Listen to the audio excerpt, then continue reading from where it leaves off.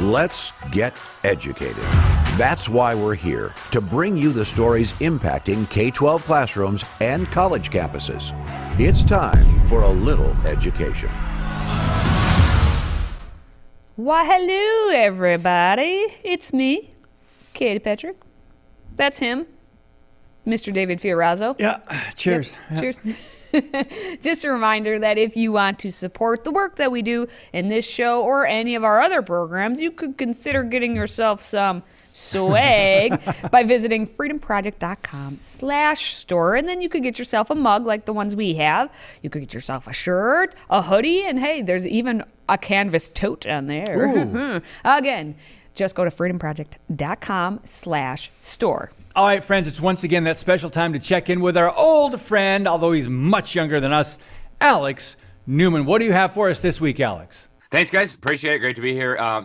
This story comes out of Indiana. Incredible. You've got a coalition of radical transgender activists and left-wing extremists and their allies in the fake media. They are really, really, really, really mad, and they want you to know they're super-duper mad about a bill that would protect children from being castrated and having their genitals mutilated or electrocuted by quacks in doctor costumes.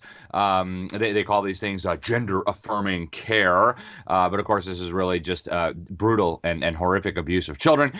So supporters of this bill say it's common sense. It's a HB 1118, and it prohibits healthcare providers, so-called, from offering to castrate children, or from actually castrating children, from giving mastectomies, cross-sex hormones, puberty blockers, and various other forms of surgical genital mutilation.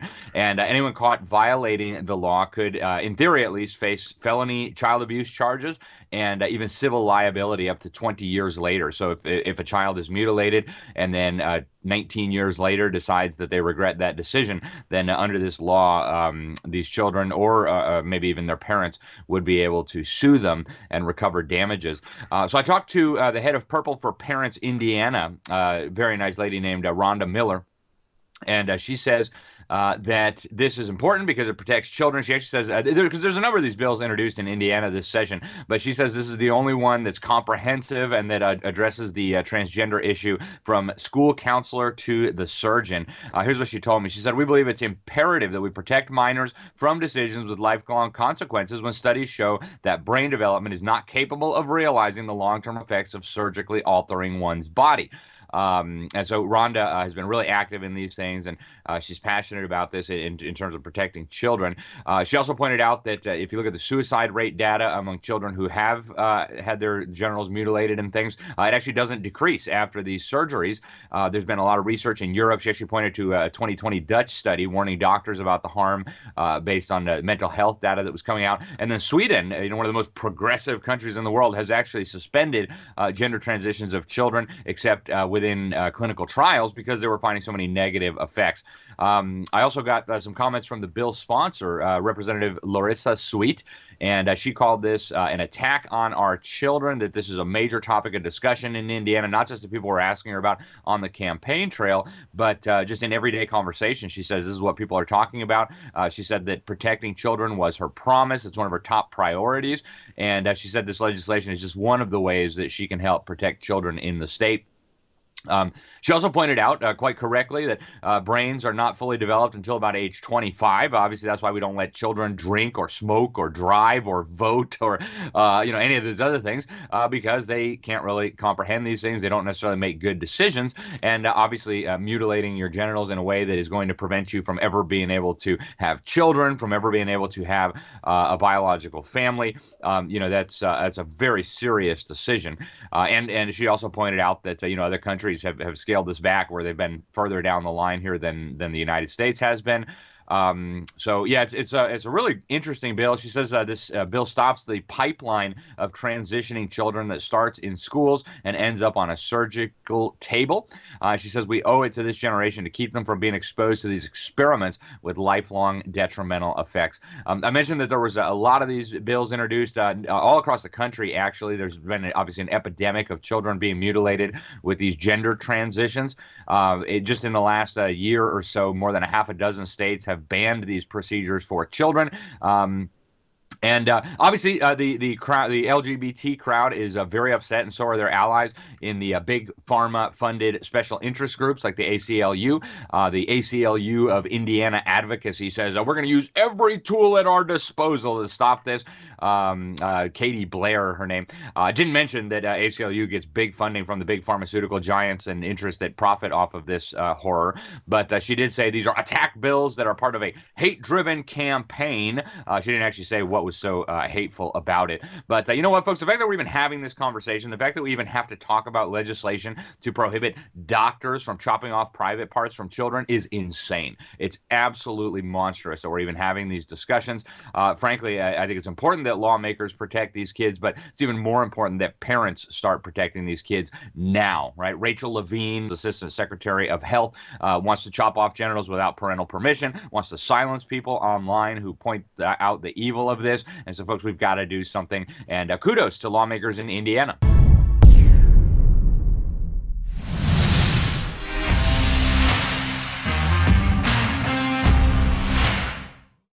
So, as you may know, Democrat darling Alexandria Ocasio-Cortez has become notorious for modeling hypocrisy, let's say. She recently took to Twitter to suggest people ditch their gas stoves. That's right. Stoves just like the one that she herself owns. The Biden administration was considering banning gas stoves over alleged health concerns. And many Democrats, of course, jumped on board. The one-party media says Republicans are just trying to create a new culture war. I'm David Fiorazzo, and this is Christ and Culture.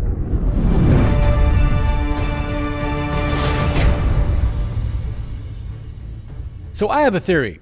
The left is being outrageous on purpose so that the next radical idea they try to push receives a little less resistance because it's not quite as ridiculous. What do you think? This is a tactic they've used again and again to gain ground. I'm calling this the gaslight or the gas stove strategy. But is it a non-story, as they suggest? You tell me. The U.S. Consumer Product Safety Commission had discussed stopping production of new gas appliances and encouraging people to discontinue using them. And naturally, it's all under the guise of saving the environment. That's right. Now, over 40% of homes have gas stoves, so this could be a problem. But the commission could set standards on emissions from gas stoves or even look to ban gas stove imports or manufacturing. They're trying to make this about climate and health. Here's what AOC tweeted. Did you know that ongoing exposure to NO2 from gas stoves is linked to reduced cognitive performance? Well, there's the expert. She should know. She's likely used a gas stove all her life. Now, Ocasio-Cortez immediately endorsed the wild idea of doing away with gas stoves after a Bloomberg News report that a ban was on the table. Then, as the left often does, the Safety Commission quickly backtracked after the report came out, assuring Americans that if we like our gas stoves, we could keep our gas stoves.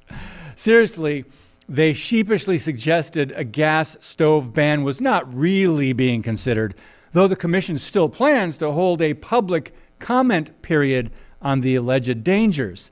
Senator Cory Booker, for example, wrote a letter to the agency last month calling the harmful emissions a cumulative burden on minorities. You heard that right. Gas stoves.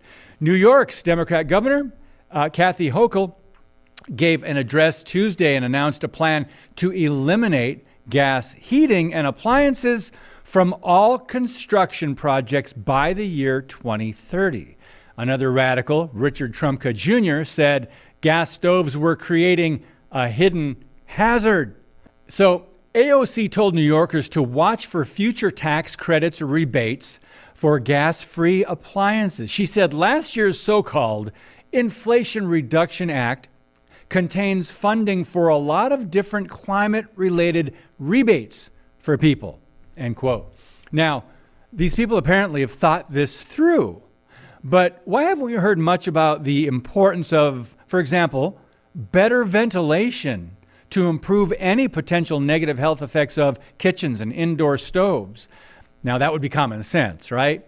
Karen Harbert, president of American Gas Association, argued against a ban, saying this: the U.S. Consumer Product Safety Commission and EPA do not present gas ranges as a significant contributor to adverse air quality or health hazard in their technical or public information literature, guidance, or requirements, end quote. To the power-grabbing, money-grubbing progressives crying, environmental disaster, if it's not cows or coal or cars, now it's gas stoves or something else we use in everyday life, right?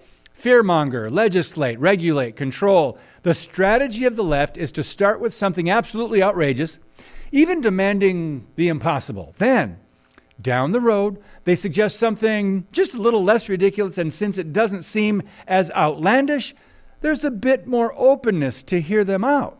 Now, you may have seen the photos online of AOC, Elizabeth Warren, Dr. Jill Biden, and Kamala Harris in their kitchens, all of them using gas stoves. Nothing to see here. Move along. It's just media gas lighting at this point. But the liberal media narrative about a gas stove ban is laughable, suggesting that it's a GOP plot to intensify the culture war. It's as if they all get a memo from the White House at the same time, and yet too many citizens are hoodwinked by the tactics and by the lies that cover them up. So this is what the left does. The problem is we fail to learn from history and end up repeating the cycle again and again. So keep an eye out for the next gas stove debate, whatever that might be, because it won't be about gas stoves. The issue is never the issue. The issue is the revolution. God bless you, and keep speaking the truth about things that matter. Today's show is sponsored by our friends at MyPillow.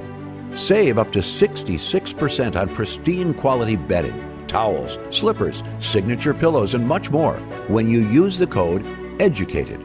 That's EDUCATED, EDUCATED. Support this show and a great American company.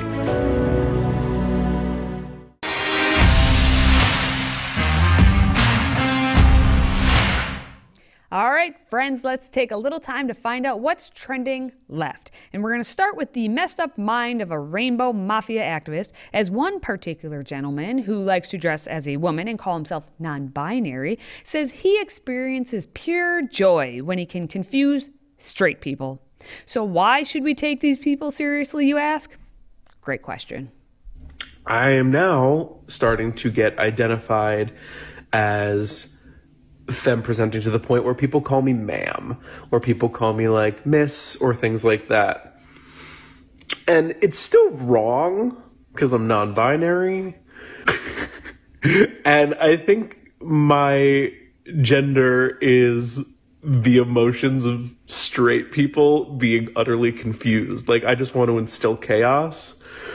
And like, that's my pronouns. That's my gender. That's my identity. That's my sexuality. If you saw on his shirt, he had it was like a CD cover and it said parental advisory. I think he should wear that all the time because he needs an advisory warning on him. Anyway, next, let's move on to an elementary educator who has a PSA for all you K through 5th teachers. Boys are no different than girls. And if you ever acknowledge that fact, you are going against everything leftist teachers are trying to do. Get out your number 2 pencils, students, because you're about to get a gender lesson. PSA to all educators, especially elementary school educators, do us all a favor, society a favor, and stop breaking your kids up into boys groups and girls groups. Please stop doing it, especially at an elementary level. For academics, for athletics, for all things, stop breaking them up into boys and girls groups. It creates this idea that boys and girls are inherently different, which is something we're trying to stop in our society. So do us all a favor. Break your kids up into levels. Break your kids up into hair color for all I care. But please, please, please stop breaking your kids up into boys and girls groups. Okay, so you can't break them up into boys and girls, but hair color. Why not just make it skin color on that note? Oh, did I just say what they don't actually want you to do? Because they only want you to do what they want to do, but they don't even know what they want to do because they keep changing where the goalposts are. All right, well, since we're talking about wackadoodles, one particular dude is blowing up the internet after taking to TikTok to discuss how bad his supposed period cramps are getting from his non-existent hoo-ha now that he's taking estrogen. So I just had to call out sick from work because I've had these awful, unexplainable stomach cramps all day. And I really, really hope that I'm sick because, I've been on hormones for a year and I've heard people say that this is around the time when they start getting period cramps. And if I have to deal with this once a month, I am going to be so upset. I don't have 12 sick days a year. I'm just going to have to power through. That sounds awful. That's all I can say to that. But I will say, 1, you are sick. Not in the way you think you are. Number 2, it's indigestion.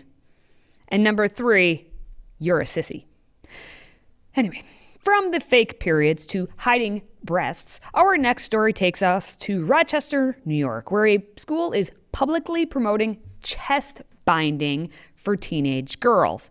Now, the flyer says binders help with gender dysphoria, help girls present as more masculine, and increase self-confidence and self-esteem.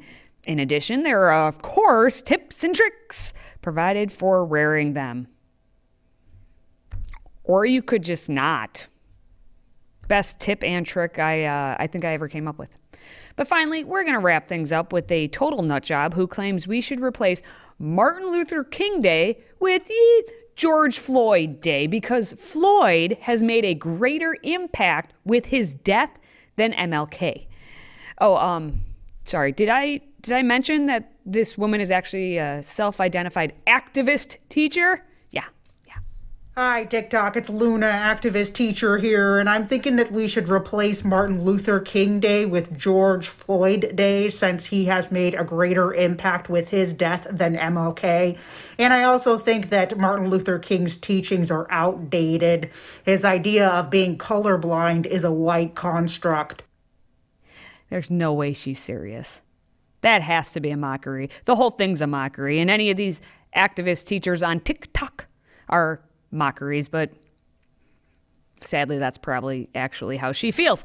But thankfully, that's going to wrap up this segment. Now, make sure you send us some of the craziness that you've been seeing out there, and all you have to do is email media@fpeusa.org. And if the clip that you send is actually featured, then hey, I'll give you a special little shout out. So for now, just know that we're going to have much more craziness next time. Until then, stay sane. If you have a smartphone, tablet, Roku, or Apple TV, consider downloading the Freedom Project Media app. It's 100% free and includes all of our weekly shows, plus lecture series, archive programs, and award-winning animated videos for families like the Presidential Minute, Battles of America, and Heroes of the West. Don't rely on the social media giants to keep you informed. Simply download the Freedom Project Media app from your app store and allow notifications. And we'll let you know when a new video is ready.